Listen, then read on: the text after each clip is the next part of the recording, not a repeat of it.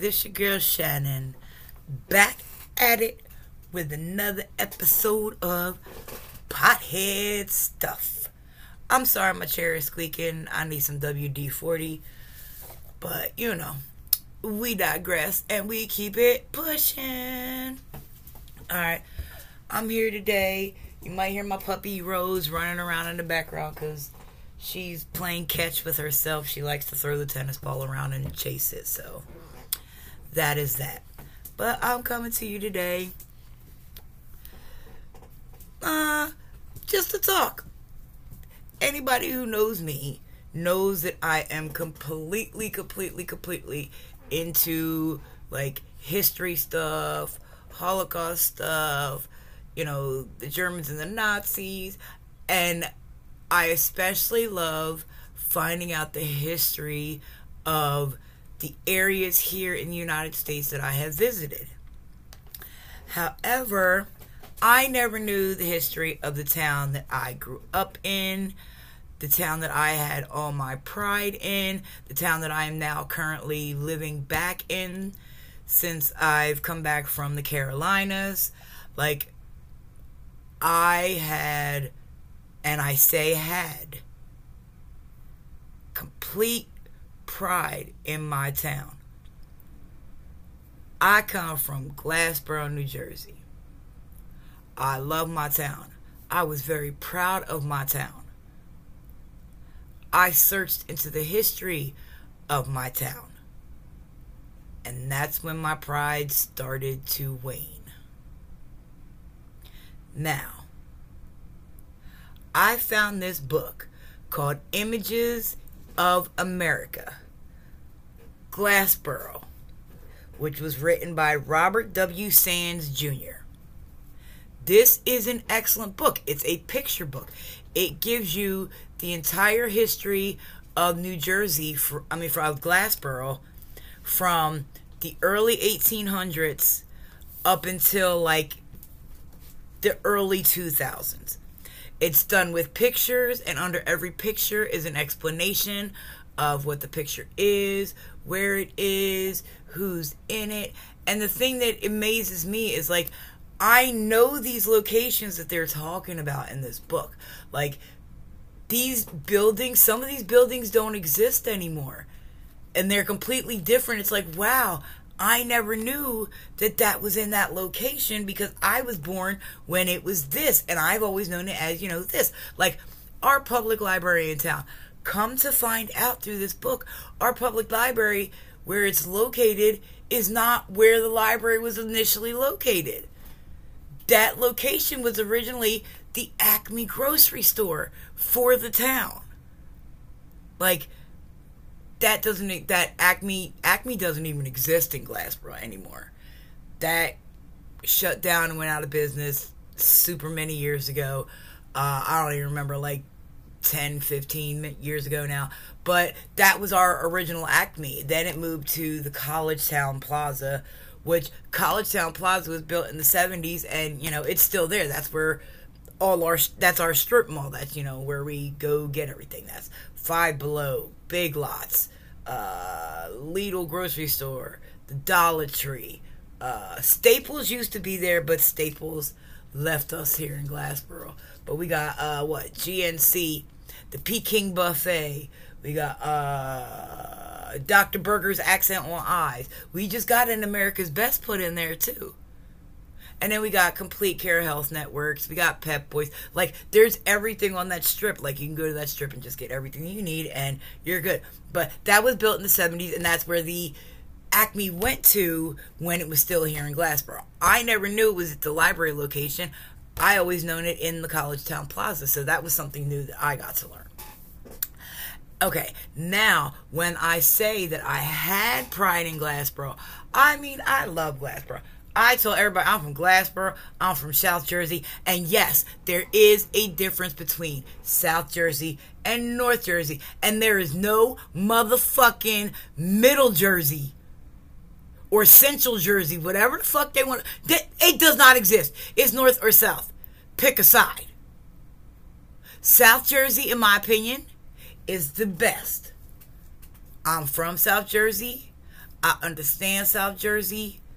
We are cool and copacetic down here in South Jersey. Y'all people from North Jersey think y'all from New York, and we not beat for that. You want to be from New York? All right, then you North. We just going to say that. You the North Jersey and just leave it at that. South Jersey is where the shit is at. But, okay. Anyway, so, as I was reading through this book, I was gaining more and more pride in my town. I love my town. I love the fact that this town literally started out as a glass town.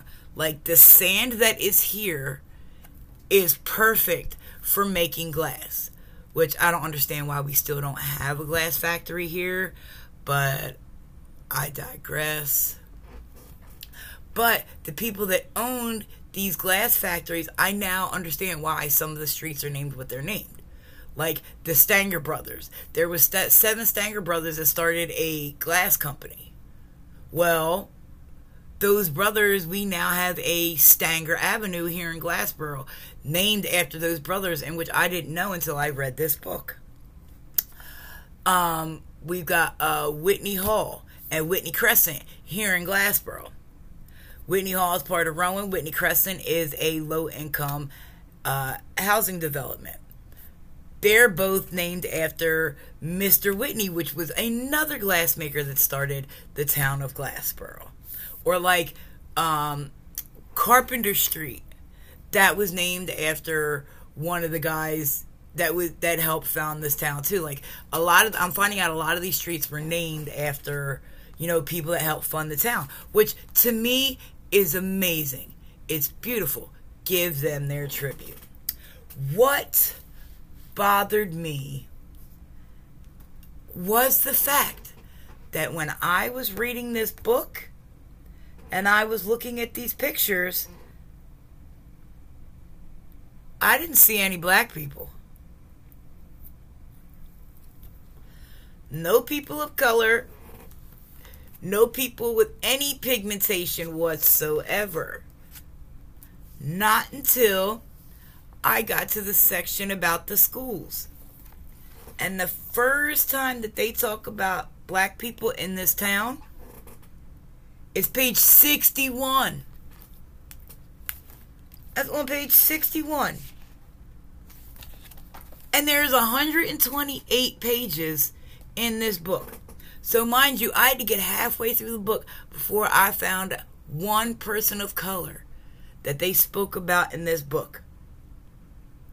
And it's literally one little section, and I will read it to you. It says, after the Academy Street School fire, African American children were segregated into their own schools in their own neighborhoods. So South Glassboro School was established in the early 1920s. In the lawn section of South Academy Street and Washington Avenue. Says this September 1924 Board of Education minutes reported that an enrollment of 97 students. For years, Dorothy Latney Bullock was the teaching principal here. The picture that was in this book was taken in 1951. The school was closed in 1963. So you mean to tell me that you kept these black children out of the good section of town and out of the good schools where they could learn like the white children from 1920 until 1963? I'm not understanding that. We were in the North. We were not part of slavery. We were not part of segregation. Our people up here were helping the slaves down in the South. So why the fuck did Glassboro have its own segregated school? And that's the shit that pissed me off. That's where I lost my pride in the town of Glassboro. It is slowly creeping back because Miss Dorothy Latney Bullock was such a driving force in this town that she could not be forgotten. It was impossible. Her story cannot be forgotten. She taught all the black children of this town. However, now, the new current elementary school that we have just built in this town, I believe like 10 years ago, is named after this wonderful, wonderful woman. It is the Dorothy L. Bullock Elementary School. I am very proud of that fact, because having this segregated school hurt my heart. Then, however, I continued to read the book. And now, as I continued on in the book, I was very impressed at the fact that, some of these buildings are still standing. Some of them are not. Like the Ellesmere School. That is still standing. It's at the edge of Whitney Crescent. It's not really utilized anymore. It was a school. Then it went from a regular public school to an alternative school. Then from an alternative school to the Boys and Girls Club. And from the Boys and Girls Club to nothing. The building literally is just sitting there now. But that building is still there. Then it goes on to the Glassboro High School, which was, let's see. It says, okay, for this, it says, an agreement between the Board of Education and Glassboro State College states that the high school is to be constructed in close proximity to the Glassboro State College, and literally it is across the street from Glassboro State College. And that the laboratory high school be designed and operated to provide the best practices in secondary education and can be demonstrated to Glassboro State College classes and students and to personnel from schools in the region. Meaning that Glassboro High School, the one that was built in 1958, which was the newest high school. That was the last high school that's built. That's the high school that's currently operating right now. And it is across the street from the college, which is no longer Glassboro State College. It is now Rowan University. We have a whole issue with that. I can't say we because it's me, myself, and I. So the three of us have a problem with that. However, we will not go into that tangent right now. But Rowan University is across the street from Glassboro High School. And Glassboro High School is basically a cedar school for the college, because the students there can take college level courses while they're still in high school. They can graduate with a high school degree and an associate's degree. It's a really good program that the high school has in with the college. So, that was good. But as I said, you really don't get into black folks again in the book until where? You guessed it. The churches. Why? Because black people are rooted in the churches. Everything we do comes from the church. From our values to our teachings to our dances to our praising to our celebrations. Everything stems from the church. So that section is, yes, a lot of black coverage in this church. Like we've got Mount Moriah Church was an all-black church. Currently, it's Mount Moriah Primitive Baptist Church is now the name of it. However, it's still a black church. You've got churches that were here in the 1800s that are still here, like the one that's on the point of Main Street and Union Street. Those two streets come to a point, and at the head of that point is a church. That church has been there since 1896. The structure has not been remodeled. The structure has not been changed. The structure still looks exactly the same. It is just kept and maintained very well. Let's see. Oh, Glassboro. Used to, like, church was really big in Glassboro to the point where Glassboro had its own holiness camp. And the congregates at the Glassboro Holiness Camp, it says here under the picture, are posing after gathering of spiritual enrichment and fellowship in 1930. The camp was located at Main Street and Barger Boulevard. That camp is no longer there. That camp is, where that camp was located is all houses now, and that's where the college students live and stay. So, but it was affiliated with the Olivet Pilgrim Church. William W. Gallagher deeded the property to the trustees of the Holiness Camp Association on May 19th, 1923. Camp meetings were held during the summer from 1925 to 1978. So the summer before I was born was the last year that this camp existed. That sucks. I would have liked to have gone to that church. And then you talk about civic duties. However, I really am not into the civic duty section because of the fact that it was all white folks. And there was no black people. And there was like, at most, okay, let's see, there was 1, 2, 3, 4, 5, 6, 7, 8, 9, 10, 11, 12 officers for the entire town. 12. And technically it was only 1, 2, 3, 4, 5, 6, 7 that were out on patrol because the other 1, 2, 3, 4, 5 they sat in the office. They were office personnel. Weirdos. There's a million cops now. And then it talks about the transportation, which pretty much was horse and buggy until 1901. When people started getting, the cars.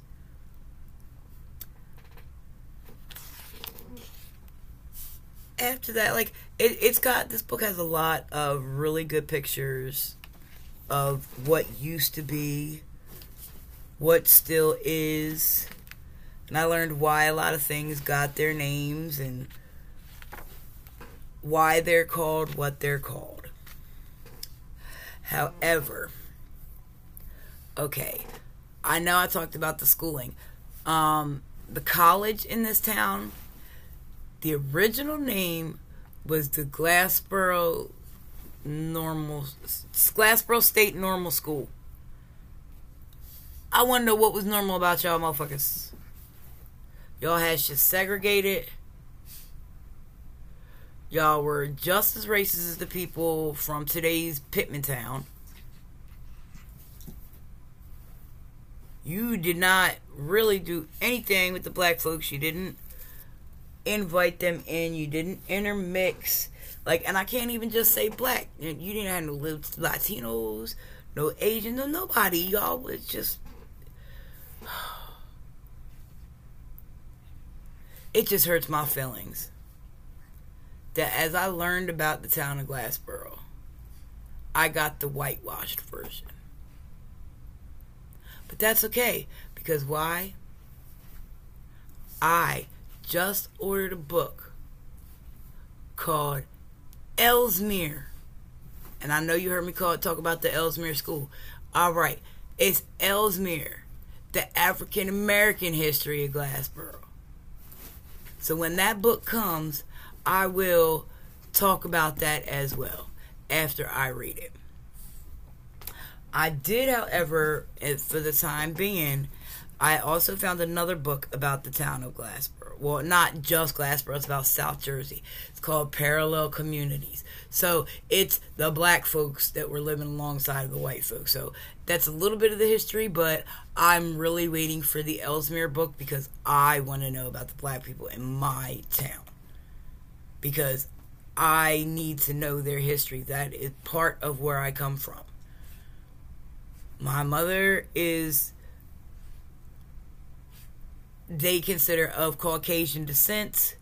My father is of the darker variety because he's not all the way, my father's not all the way black. My father has Cherokee Indian in him. I do not know what else because I did not grow up with my birth father. The father that I grew up with, I know his history, but yeah, it's not there. I'm not part of it, so. But on my mother's side, we are Hawaiian, German, Scottish, Irish, French, and a whole bunch of other shit. We're like Heinz 57. We're just, it's in there. That's what I'm saying. It's in there. It's like Prego. We in there. But I really want to know about my history, about my people's history, about the things that they did, the struggles that they went through in this town. That is what I am currently on the journey to find out. So once I get this book and start studying, I will bring you guys along on my journey. Until then, I'll catch you in the next episode. Peace.